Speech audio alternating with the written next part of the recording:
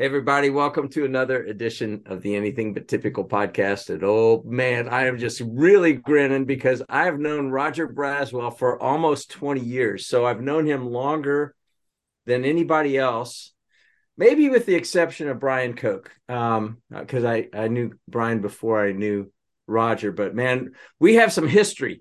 and I have seen this man go through the ringer. We both kind of did, but I've seen such a man of integrity, resolution, resilience, transparency. And so I cannot wait for you listeners to hear the story of Roger Braswell. It's amazing, and he is even more amazing. So, Roger, as we've heard a little bit before we started with the recording button, you and Teresa, your wife, and we want to talk a little bit more about that because you've had a marriage that has lasted quite well and you've done really well in that. So there's so many aspects of your life that we want to go down. But you are at another gym parking lot following your grandson, Stephen, as he's in one of the top 20 basketball teams in the country, Moravian Prep. And so you are walking into the gymnasium and somebody sees you and they say, "Hey, that's Roger Braswell." They start talking about you, don't realize that you can overhear everything that they're saying about you. What would you want somebody to say about you? So, Gary, I think I'd want them to say, "There goes a guy who's okay with just being himself. He's okay with being who he is, but his life is not all about himself." So, I would hope that's what they would say. I had a good friend who I've mentored. He's the CEO of a very successful company, and he gave me a high compliment by saying, "The one thing I've learned from you, Roger, is that it's okay to just be who I am." So, That's freedom in yeah. so many ways. Yeah, and the combination of those two things is difficult too, right? Of being yourself, but focusing on yourself too much and getting selfish, or vice versa. If you're focusing on other people, then you start sacrificing, you become too selfless. So I like that combination that you would put in there of needing both. Being yourself without being about yourself. Yeah, I love that. Yeah. So real quick before we jump in, for those who do not know Roger yet, Roger's the owner and chairman at the Southern Shade Tree Company. He's chairman of the Integra Group and Give Hope Global. He's also a business advisor and board member at multiple other companies. And before all of that, as if that weren't enough, he previously was the founder and CEO of Compact Power Equipment until selling that business to the Home Depot in 2017. So, Roger, I want you to take us back and just give us a brief synopsis of what you were doing prior to founding Compact Power. So, look, I started my career in high school in the landscape contracting business and started a company called Braswell's Lawn and Landscape Company. And a few years later, at the ripe old age of 24, I acquired the Southern Shade Tree Company from Ralph Boone and renamed it the Southern Tree and Landscape Company in January of 77, and ran that business for 20 plus years. And in June of 98, joined up with six other company owners and rolled our businesses together and did an IPO on the New York Stock Exchange called Landcare USA. And we sold that business to the Service Master Company a short time later, within the first year of going public. And I helped them launch their business and grow what was at the time the largest landscape company on the planet, about 850 million of revenues in landscape and about 950 in lawn care, under the True Green Lawn Care and True Green Land Care banner.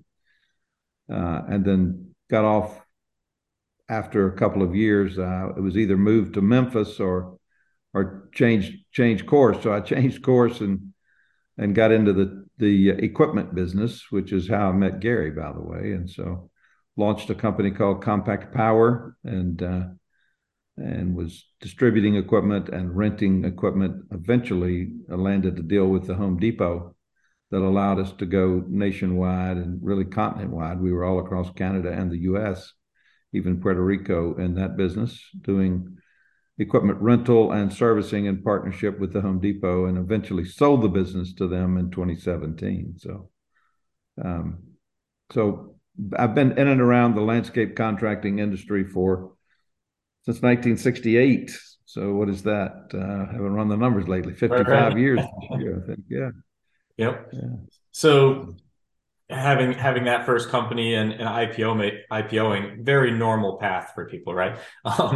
So talk to us a little bit about um, before the IPO, of just the fact of that becoming a possibility and option. Uh, was that a goal of yours when you were starting the first company? Was it part of the conversation with those 6 other owners? Talk to us a little bit about the behind the scenes there. Yeah. So the goal, I can remember being 16, riding a Snapper 30-inch, 7 horsepower riding mower, thinking someday my company is going to be so big that I'm going to pull up on a job site and the people working for me won't even know who I am. And so that was my idea of how big I wanted the company to be. So, and by the way, I had no employees at that moment. So, uh, so that's happened more times than I can count. I guess the undercover boss thing, but yeah. So then I got off and grew the landscape business, and really from 1968 to 1998, that 30-year period from being 16 to being 46, I just sort of kept my head down and worked like a madman, I guess, kind of day in, day out, week in, week out, all hours, and grew what by that time was the largest landscape business in the Carolinas. And then I got a phone call one day from a guy out of Houston saying he was working with some guys who wanted to back a landscape roll up. Roll ups were a big deal at the time, and create the first publicly traded landscape company. So I thought, man, this guy's crazy. But he left me a voicemail, so I walked down the hall with my cell phone and played it for my partners and said, "Should we even talk to this guy?" We said, "Yeah, he sounds crazy. Let's talk to him." His name was Steve Cook, and so he's still one of my closest friends to this day. We've done 16 private equity transactions since that time, and so together with various enterprises. And yeah, so he had this concept along with some guys out of Houston had backed some other roll ups, and we started finding people who were willing to do it, and the 7 of us came together and formed a company, and it was called a poof company, Ben, at the time. So you get Arthur Anderson came in and audited all of us, and then did a business plan as if we were one business. And on the day of going public, the merger happened, and so one day you were not yet a business, the next day, poof, you were a business. So they called it a poof company, right? Yeah. So yeah, it's pretty amazing. Yeah, it was. So let's go into that crossroads of saying you could move to Memphis or you could pivot and go a different direction. So what led to that creation of Compact? What did that look like for you?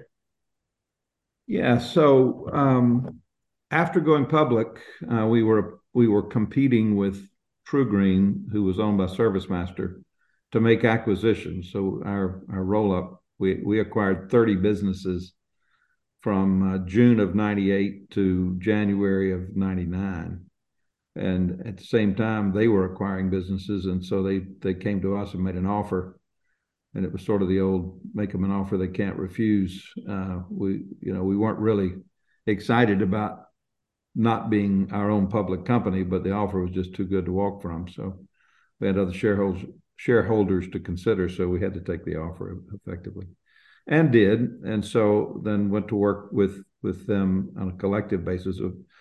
Together, we acquired over 70 landscape businesses in short order. But before all that had started, before we even did the first public offering, I had found a little machine made in Australia called the Dingo and began to import it to the U.S. and had eventually sold that to the Toro Company. But it helped them launch that business by training their dealers and distributors. I had a team of guys around the country that were doing that. And so that was concurrent with going public. So I had a lot going on at the time. And after kind of growing with True Green, they asked me to move to Memphis and become VP of operations over the entire operation, which was 850 million. I was running half the country, Southeast, Southwest. Liked the job, loved the job, wanted to do it, but it was non-negotiable to move to Memphis. And my wife and I had been married a long time, have a farm here right outside of Charlotte, and all of our friends and support was here. So I was not going to pick her up, move her to Memphis, buy a house there. Offered to buy a condo and be back and forth, and they said, no, you've got to move your wife and be resident here. And I said, well, don't think I'm going to do that. So that's how I then decided to go launch the compact power business. I went back to the True Green leadership and said, look, I just not going to do it. If I'm not going to lead, I'll get out of the way and let somebody else do it. So that's how I did kind of form the idea to go start this other business, which Gary and his friends eventually invested in. Yeah. Oh, sorry. Go, Gary. You're good. Yeah, I was just going to say, I don't remember so I was on the board and I had invested in this company in 2004. And I don't remember if we had invested in you in 2004 yet or not, but in 2005, you came to our first partner gathering, and we had to relocate at the last minute. We had this big gathering planned, and it was going to be in Houston. The problem was there was a hurricane that was barreling down and going to hit Houston, and it did. So we had to go inland, and we went up to Tulsa, Oklahoma. Right. And you brought some of the Mertz equipment that you were manufacturing, right. And we had people driving skid steers and stuff like that in the parking lot of the Marriott. And that was when I first. I'm sure that was the first time I actually met you. We had talked on the phone as just part of, our kind of, I think we had monthly or quarterly calls. I think we had monthly calls though. And so anyway, that was. Yeah, your original investment was December of 2003. Okay. That was when you made the original investment. And then you're right. I'll never forget the trip to Tulsa and meeting you guys in person. I think that's the first time I'd met any of you. Yeah, that's probably right. Yeah. So there's, by the way, that the story is probably too long to tell on a podcast, but most of it is written down in this book that I wrote called Stepping into the Moment. So maybe your folks could pick that up from Amazon and get even more detail about all of that with Toro and Home Depot and how it all played out. Yeah. So, the podcast is nice for the snippets, right? And then they can read the book for the full thing. Yeah. Roger, how did the transition from the idea of compact to the actual implementation happening? How did that look for you, right? Because you're leaving a pretty established situation that you had been doing for years. So you've got this crossroads, you decide not to move to Memphis. You've got this idea. Take us through the idea to implementation of compact. Yeah, so it was a bit of two stages. So we first launched, so we had sold the Dingo rights to the Toro company, and they were manufacturing it, and we had royalties to be earned as it was sold over time, and the distribution was getting a slower start than I wanted. So the first thing that we did was to launch 9 small dealerships to sell that product. Now, the Dingo is a stand-on machine like a Bobcat, but rather than sit in it, you stand on it. And it was originally made in Australia. We sold those manufacturing rights to the Toro company, and they were manufacturing it. So we launched these dealerships, and so I made the decision not to go to Memphis. I'm thinking I'm too young to retire, and I need to do something with myself. And so I could open up these dealerships and really speed up this distribution for the machine. The royalties ran out after so many years, so there was some urgency to sell more machines, and so we did that and got underway with it. And frankly, it didn't go as well as I had hoped. And then subsequently, the distribution strategy changed at the Toro company, sort of making my business model not effective, and I had to come up with a different strategy. So enter Steve Cook again, by the way, who had talked me into going public with Land Care. And I said, Steve, and this is a point worth making. I said, I have this idea to kind of relaunch this business as less of a retail and more of a wholesale operation, and potentially get into the rental business.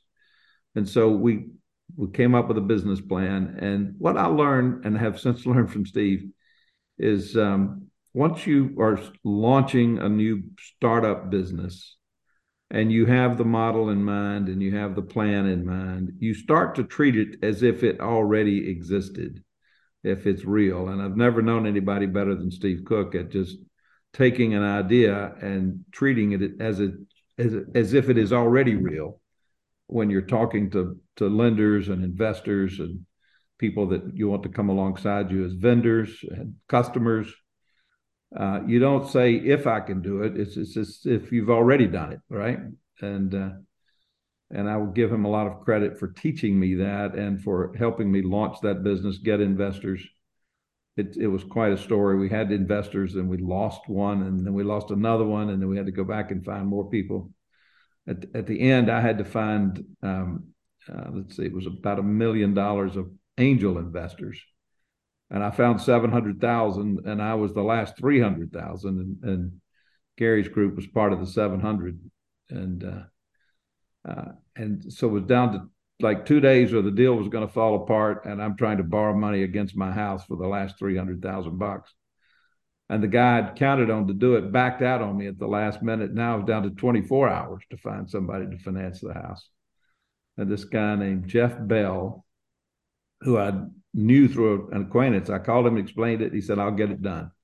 And 24 hours later, we had the deal done, and we saved our larger program, which is a $5.5 million investment. But I had to get the last 300 and pull it all off.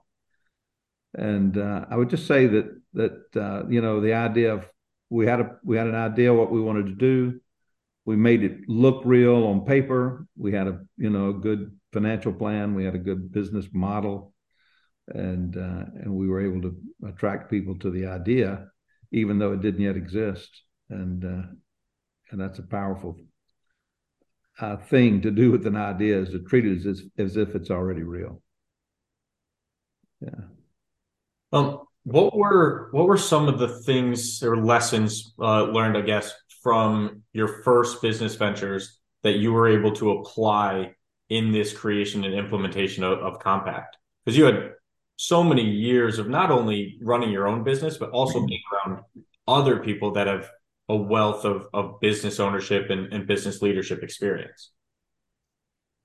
Yeah. So some of this we ended up building into our model, but I mean into our motto/mission, which, by the way, became this. Our mission is to delight our clients, grow our business, earn a profit, and reward our team. Kind of 4 parts to it. So I'd say the first thing I learned was the idea that you don't have a business if you don't delight your client. Not good enough to satisfy them. You've got to learn how to delight them and make fans out of them. That's certainly something I learned. The second thing was business is more flexible than you think it is, and it's more resilient than you give it credit for at times. So never, ever, ever, ever give up. It's you're gonna be faced with so many turning points when the easy thing to do would be to throw in the towel. But if you just keep digging and looking for the right solutions, they'll come to you. One other thing that I observed was this: there's always something that's going to happen behind the scenes that makes all the difference that I don't really control. Whether it's another client coming to the table, or somebody that shows up that's going to loan me money, or there's always something that I don't control. But what I do control is staying in business long enough for it to happen. And I've got to stay in business for those things behind the scenes to happen in my favor. Eventually, they will if I persevere and delight my clients and stay in business. Yeah. That survival aspect is the most important, right? You just got to stick around long enough, and things will be able to come together. Yeah. Yeah. You, I would say that as I've done it more often, I've gotten a little better at predicting what's going to happen and bringing those outcomes about on the first effort. But things never happen exactly like you think they're going to happen, and that's where you've got to be ready to stick it out. Yeah. Yep. How do, that's a great point. How do you handle that in your business ventures or leadership? Are you somebody that wants to put together 15 different plans for all of the contingencies, or is it more of we're going to stay nimble and be able to move as things come up? Yeah, I've got a 32-year CFO who's been with me. Maybe it's 33. He's always correcting me about the exact number of years, He's but better with numbers, right? That that's makes right. sense.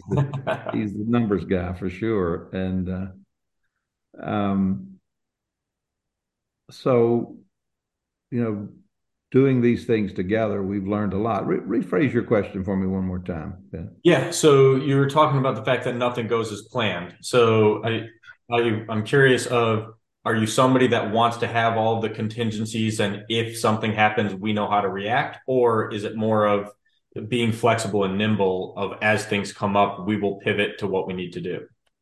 Yeah. So Norman is my longtime CFO, and the first thing he says is that the first day of the period, your budget is wrong, right? but he and I both are totally committed to planning.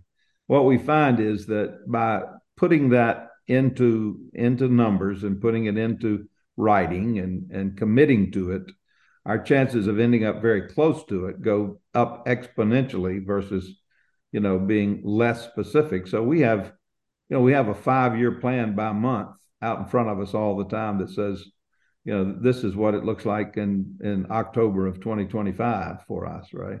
Yep. Now, our plan for January was not right. All I would tell you, we blew it out of the water. We actually, it wasn't right because we did a lot better than we said we would. The other thing I've learned is the value of a little bit of conservatism in my plan so I could beat it. But I'm not the guy that's got to have 15 contingency plans. I'm the guy that's got a plan, got a fairly detailed plan, and I'm always ready to pivot wherever I need to pivot. But I don't want to be paralyzed, a paralysis of analysis kind of thing. Easy Yeah. to fall into that too. Very easy to fall into that. Yeah. No, absolutely is. What I want to do is I want to hear about, when we went into the downturn, you had bought Mertz equipment manufacturer in Oklahoma, I think, wasn't it? That's right. That's correct. And so you were manufacturing some of these skid steers. It's funny, I didn't know the dingo story. I didn't know that you had imported those because all the landscaping guys that I know, they have dingo rodeos. They're Right. they're Yeah. doing stuff with those dingoes. Right. So that's another part of your story I did not know. But one thing that I have observed about you, Roger, you have always been a man of just very deep thoughtfulness, very frank and honesty, and integrity. And it wasn't until things got really bad when the world is blowing apart and our company was just disintegrating right underneath our feet. And you were battling some, big headwinds with Mertz and that sort of thing. And yet I'd be on the phone with you because I was the last guy standing in our company when it all shook down and 11 offices are gone and 90 people are gone. And it was such a deep and dark spot, at least for me and so many people. And I know that you were battling ferociously as well. And yet you would always say, you would tell me the truth. There were a lot of people ducking and hiding at that time. They didn't want to talk. They were avoiding phone calls because there was not good news in many places. But you always took the call, and we were always on call as scheduled. And and it was pretty rocky at that time. I want to hear about some of those things, because if the listeners are hearing, wow, this guy is, been working hard and he imports these dingoes, sells it to Toro. He's part of the largest IPO. He's like, everything he touches turns to gold, right? Well, there are some things that we experienced, and you came out on the other side. I mean, what you're talking about on your kind of, hey, one of the things that you got to do, things happen, but you just got to stay in business long enough to let it happen. That was a foundational and pivotal moment, and it wasn't just a moment, it was an excruciating time.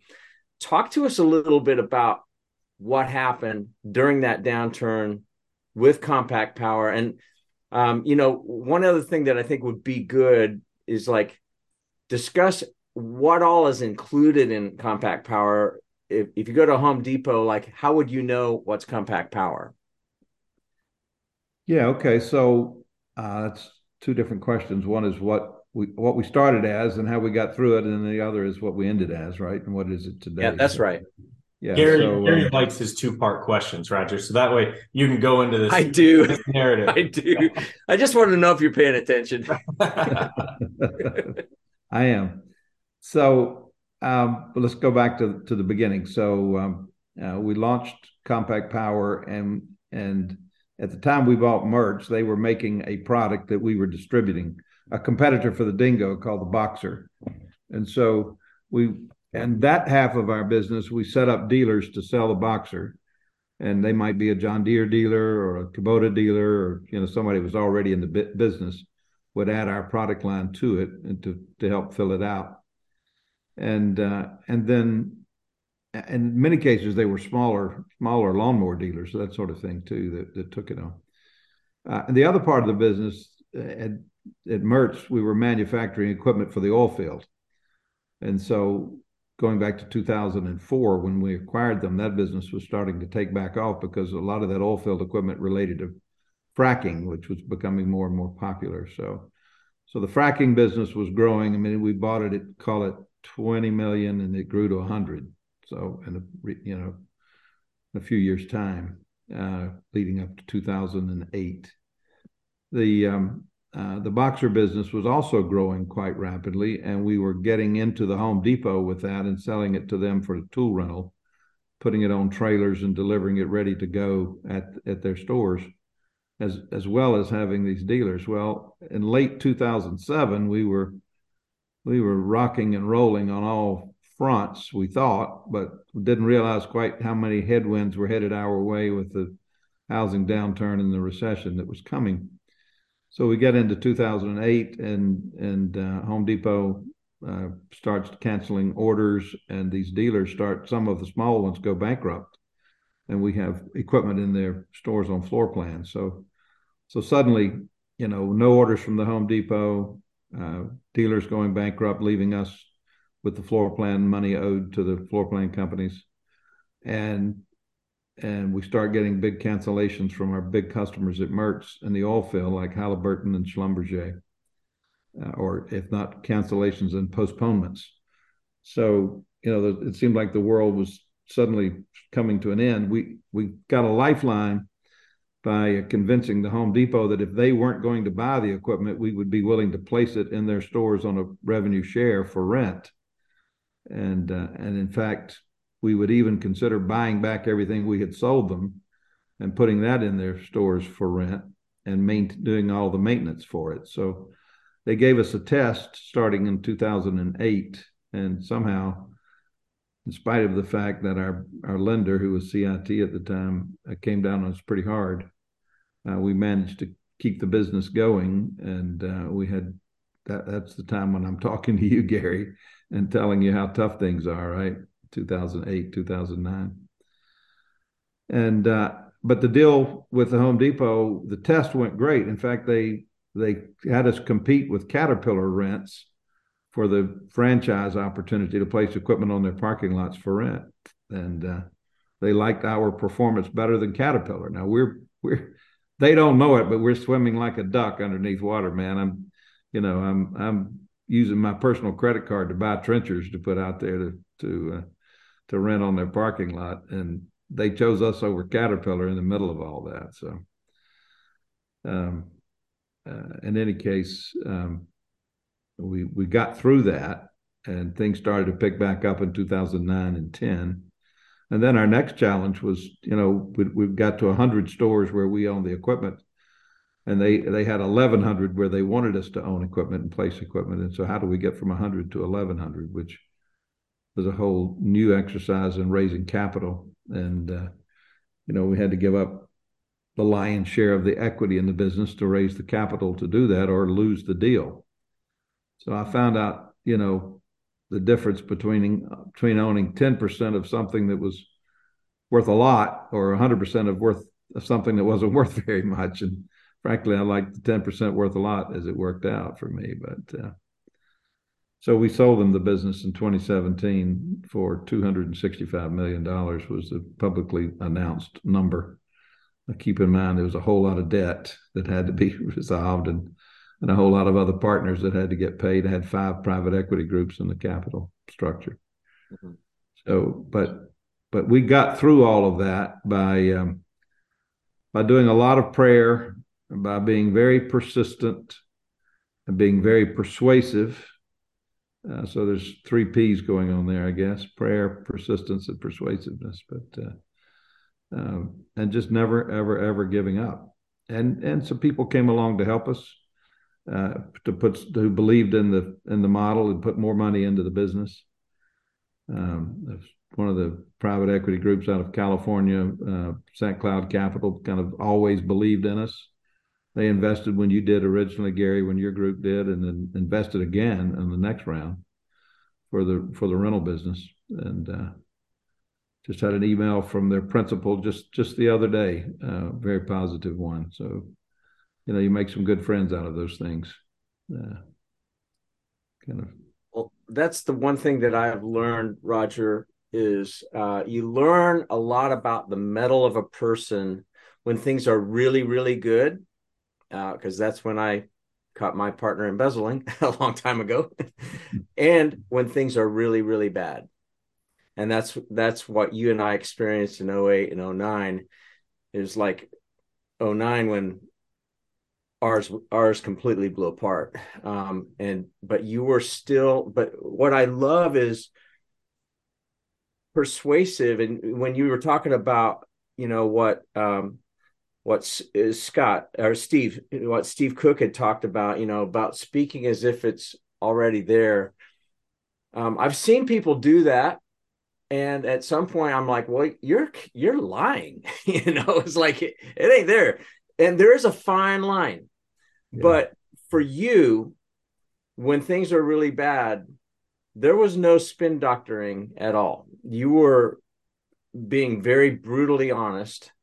And we were just holding on to whatever thread of anything good at that time, because we were just overwhelmed by everything bad that was completely irredeemable, gone, poof.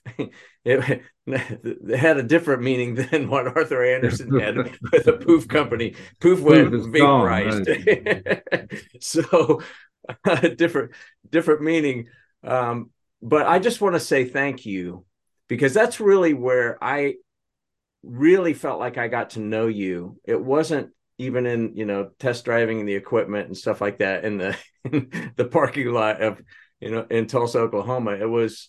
Is when things are really bad and you didn't mince words, you didn't sugarcoat anything. And there, at that point, there were no guarantees. You were doing everything that you could within your power to shed what needed to be shed. Mertz was kind of gone at that point and all that kind of stuff. And I forgot how hard that pivot was, between what you were doing before and then really carrying out the Home Depot rental equipment thing. That was a pretty big pivot. So anybody listening to this, looking at headwinds and being fearful or whatever, who knows who knows what we've got tomorrow? We don't know. But a lot of the things that you did are critical when the crap hits the fan. be smart, have wise advisors. I mean, Norman, I got to meet him, gosh, 8 years ago, a little bit. And, I think that longevity too, of having people that you trust that are good, around you is really critical, and being willing to pivot. You said, businesses are a lot more flexible than you think, right? And you had to do that. That's a pretty demonstrable example of what you did to make that happen. Gary, you bring up a really good point about that pivot. That, we were a manufacturing and distribution business that pivoted into the rental business out of necessity. We were sitting there with $4 million worth of inventory we just manufactured, and our distributors couldn't take it, and Home Depot wouldn't take it. And so we went to Home Depot and said, let us put it on your parking lot, and we'll go in the rental business with you as partners. It turned out to be the best thing ever. I mean, we never would have built a business of that much value had we stayed in manufacturing and distribution. That rental business, we ended up on 1,100 parking lots of the Home Depot. We had $200 million worth of fleet that we owned. It was all GPS, where we could track it and know where it was going, and we had a system of maintenance and repair for it that was second to none, and which is why at the end of the day they wanted to buy the business from us. But we could have never created that much value had we not had the problem that forced us into a change we didn't even see coming. And so sometimes you just got to embrace it and be thankful for the headwind. Yeah. Hey, to Ben's point earlier about planning, there was one thing I should have probably introduced a moment. So I learned this through the years. There are 5 big things that, as a leader, I've got to make sure happen in my business, and I call it the plan, sell, do, track, tell circle. But it's planning. There has to be proper planning. There's sort of directional planning. Where are we headed? What's our true north? What's our vision, mission, core values? There's strategic planning. What are we going to build here? What geography are we going to be in? What's our business model? What are we going after? There's tactical. What's our budget for this year? Who are, how many crews we're going to need, how many trucks, etc. But there's planning. Then there's selling. Somebody's got to sell something, and you got to be good at your sales and marketing side of the business. You got to pay attention to that and make sure it happens. There's doing. It's whether you're in service or manufacturing or retail, you've got to actually deliver on whatever it is that you've sold. There's tracking. You've got to have good tracking for the government, for the banks, for your own use as a manager, for your team motivation. You've got to track well. And then finally, there's communication to everybody that needs to know what it is you're doing and how you're doing and where you're headed. So that's communication, telling. And so as a CEO, I had to make sure that I was doing a good job on planning, selling, doing, tracking, and telling. And for me, I had a really good sales leader who was vice president of business development, had a great COO who took care of all the operations, and a great CFO who took care of the tracking. And so my time was spent mostly in the planning and telling part of that circle.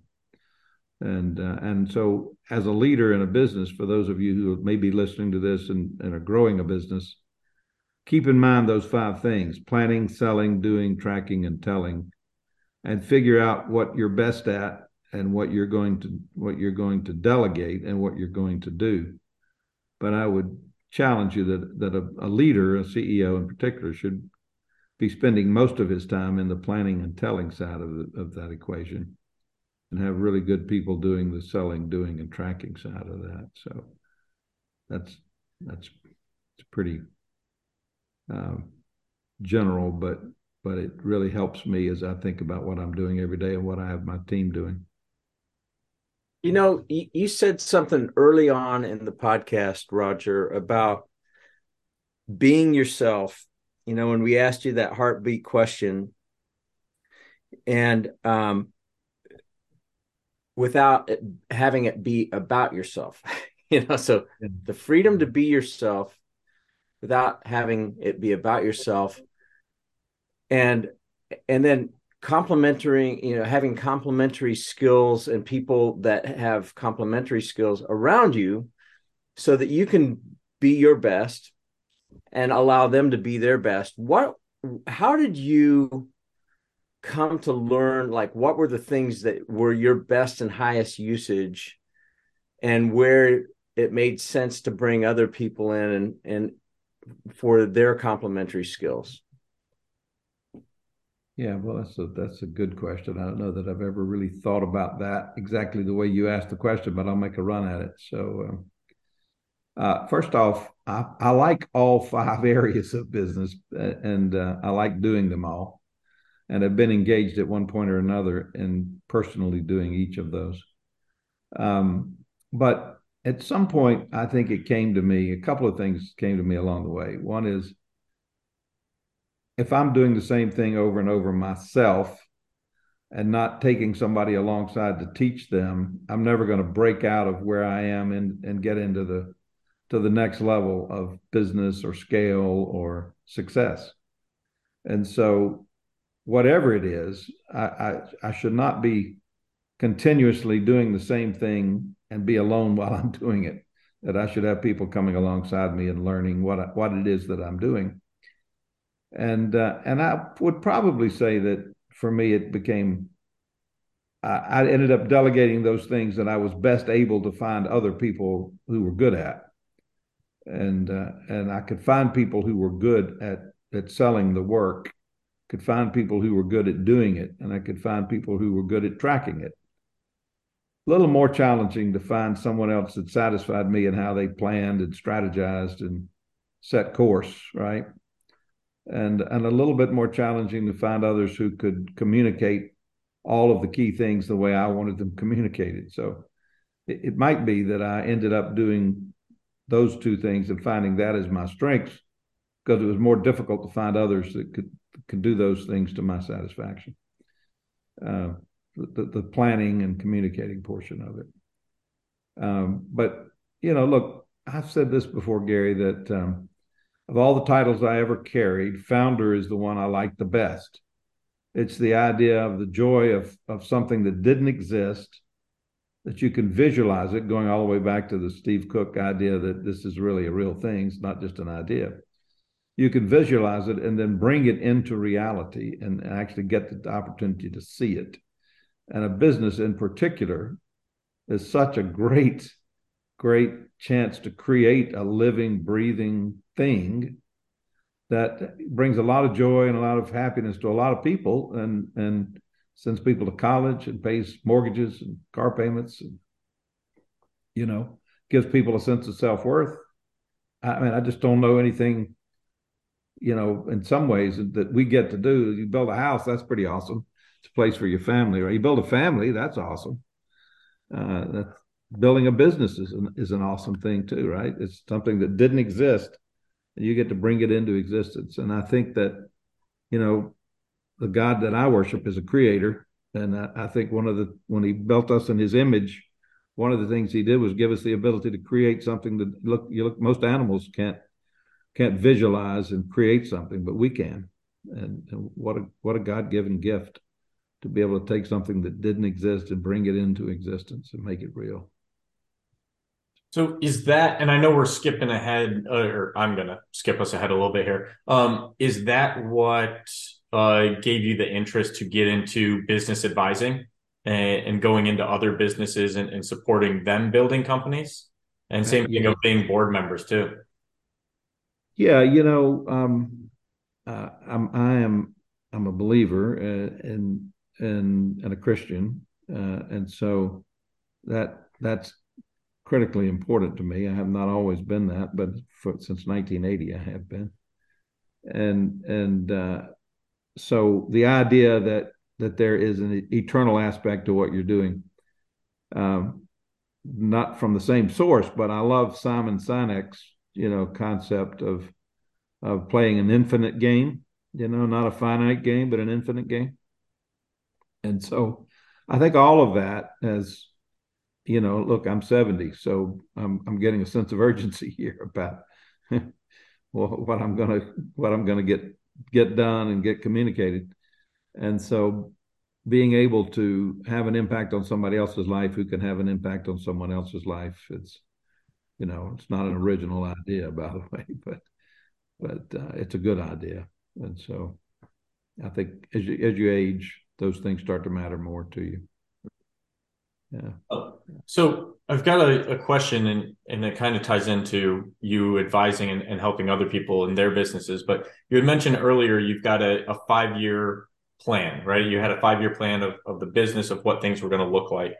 Can you first share with the listeners of what does that process look like? Is it a retreat with your board? Is it other leaders in the business getting together? Is it you going off on your own and bringing ideas back? What do your planning sessions look like in businesses? Yeah. So I'll just tell you the most recent one, but it's not unlike many others. So I learned that so any idea that can be built in a group and gain consensus is a lot more powerful than one that you go off into a room or a place and come up with on your own.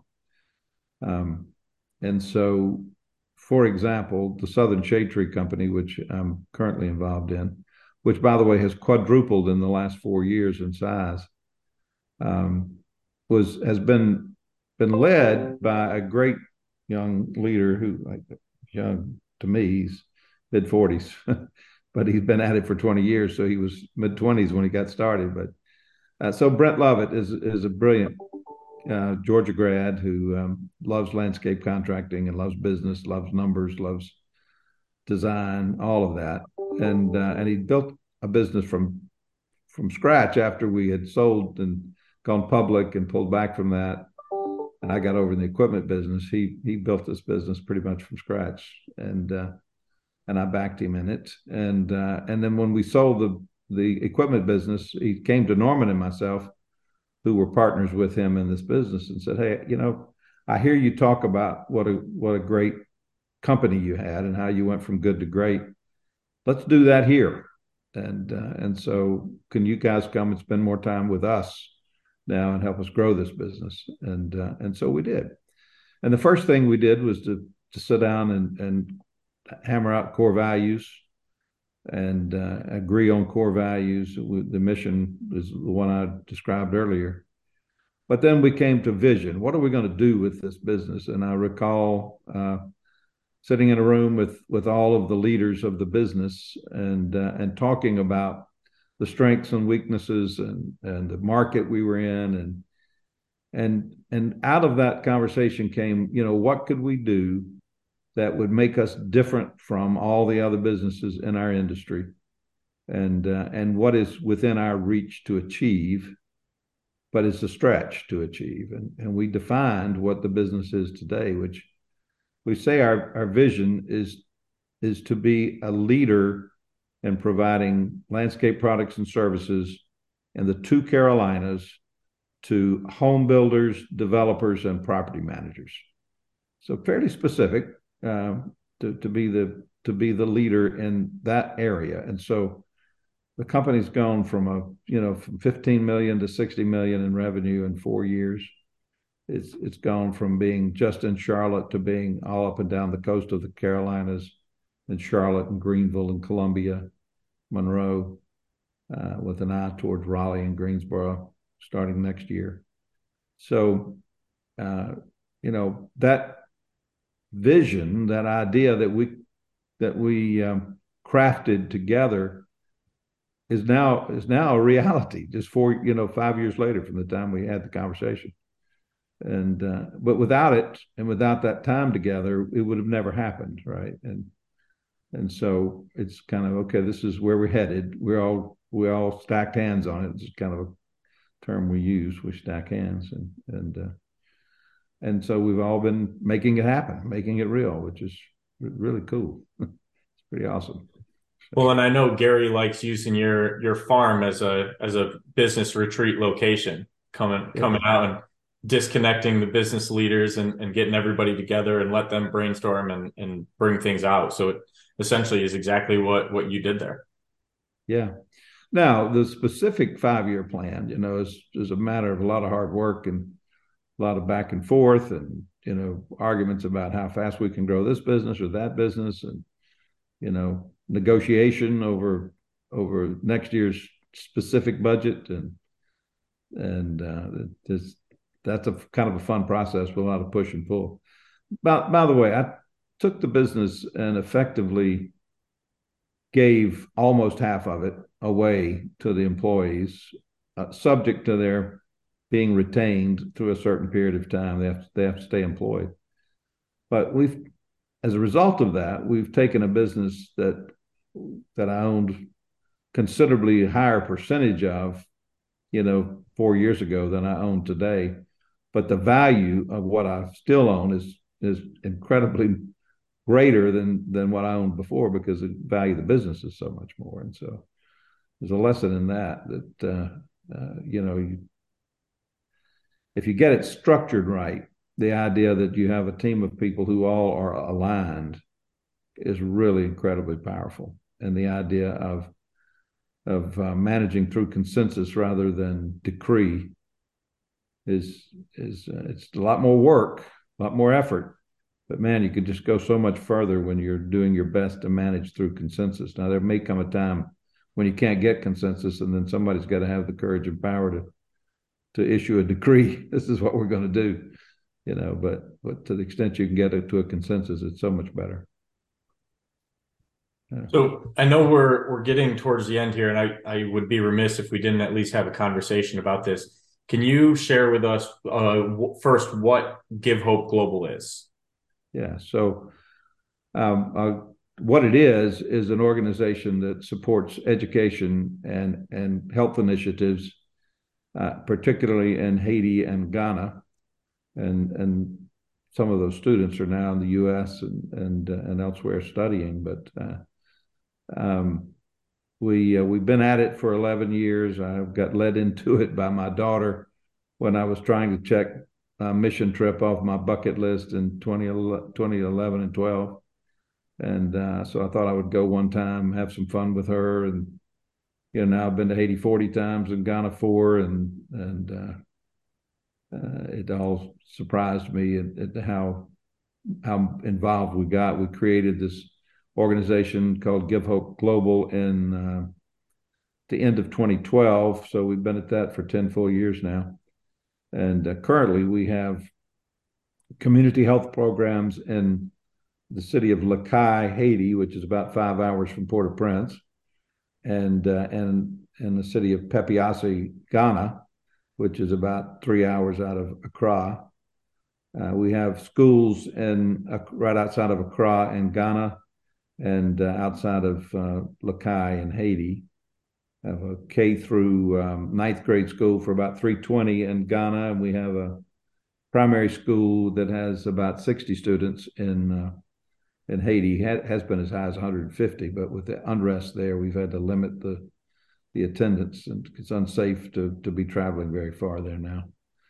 We have an online high school for about 80 students that has a kind of a learning lab in our compound where students come and study. And then we have about 15 kids in college, I guess, 4 of them here in the U.S., 4 in Port-au-Prince, and the rest in and around Lakai, who are so. And then we have a pastor training school in the northern part of Ghana, where we train young pastors to lead churches. And yeah, we have a small farm in Haiti. We have some transition homes in Haiti. We have an orphanage there with about 80 kids in the orphanage. Has been as high as 160, but many of those kind of graduated into the transition homes. So yeah, so it's all about trying to. What we say is we make thoughtful investments and people who have the will and the talent to change their circumstances where they are. So we make thoughtful investments in people who have the will and the talent to change their circumstances where they are. So givehopeglobal.org. You can find it on, if you want to buy anything that our artisans produce. We have shophopeglobal.org and givehopeglobal.org. So love to have people go there. Yeah. Steppingintothemoment.com is where they can find a link to the book. They can buy it from Shop Hope or they can buy it from Amazon. So Perfect. Yeah. State that mission one more time, Roger, because there's a lot of depth into that applies to everybody that's employing people too. So say that again. Yeah. So that is our defined strategy. Our defined mission is to give hope and bring lifelong change through the power of the good news, which is the gospel, good health, good education, and good jobs. And so our projects fall into one of those categories: the gospel, health, education, or jobs. But our strategy is to make thoughtful investments in people who have both the talent and the will to change their own circumstances. Uh, so there is a lot in that if you unpack it. That is rich, because if you think about it, if you're a thoughtful leader of a company, the potential ripple effect that you have on families, on individuals, families, communities, and nations, quite frankly, is very, very powerful. And it does require an investment mindset versus a servitude and lording over mindset. But if you do that and you find people that I always say, did they come with batteries, which is, that have the talent and will, right, to put in the effort. It's not just a handout. Handouts really don't work because they create dependency and, an entitled mindset. So I really like that strategy and how it's articulated, and it applies way beyond a nonprofit. It does. One of the themes of my book is investing in people. There's three primary themes. There's a moment when things come together and you either step into that moment, take advantage of the opportunity, or you step back and miss it. The idea of stepping into the moment. The other is once you've done it, man, you better stick with it and persist until it works, because there's a perseverance side of things and never ever quit. And the third is, but it's no fun if you don't invest in people and relationships along the way. And it's also a great strategy to invest in people and relationships. But a quick story about investing in people. So my wife and I have a young woman whose name is Ernise, Ernise, who lives with us here and has for the last 3 years. She's 24, will be in April, and she is now in her second year at Wingate University, and is making dean's list, 3.76 GPA, speaks 4 languages. And when I met this kid, she pushed my hand into her belly and said, "I'm so hungry." That was in January of 2012, and just had so much promise still, and now works, I mean, just like a Trojan in school, gets every bit of good you can possibly get out of every class. Made a straight 100 on a business accounting class yesterday, by the way, down the test. So awesome. We're looking. We're looking. Yeah. Good investment. So it'll be interesting to see. She's either going to run a business in Haiti or maybe run Southern Shade Tree someday. We'll see. Oh, wow. How cool. Yeah. Yeah. But investing, she's such a good investment, and I can give you another 100 cases like it, It's just, right. Yeah. And you can too. You both probably starting with your own kids. Right. Yeah. Yeah. Roger, thank you so much for sharing all of this. I mean, we went all over the place on this, but the amount that you've done and the amount that you're still doing and the impact you're having is tremendous. So I'm sure the listeners will be able to take a lot of that away and hopefully inspire them to be able to do a little bit of the same. Thanks, Ben. I really enjoyed being with you both.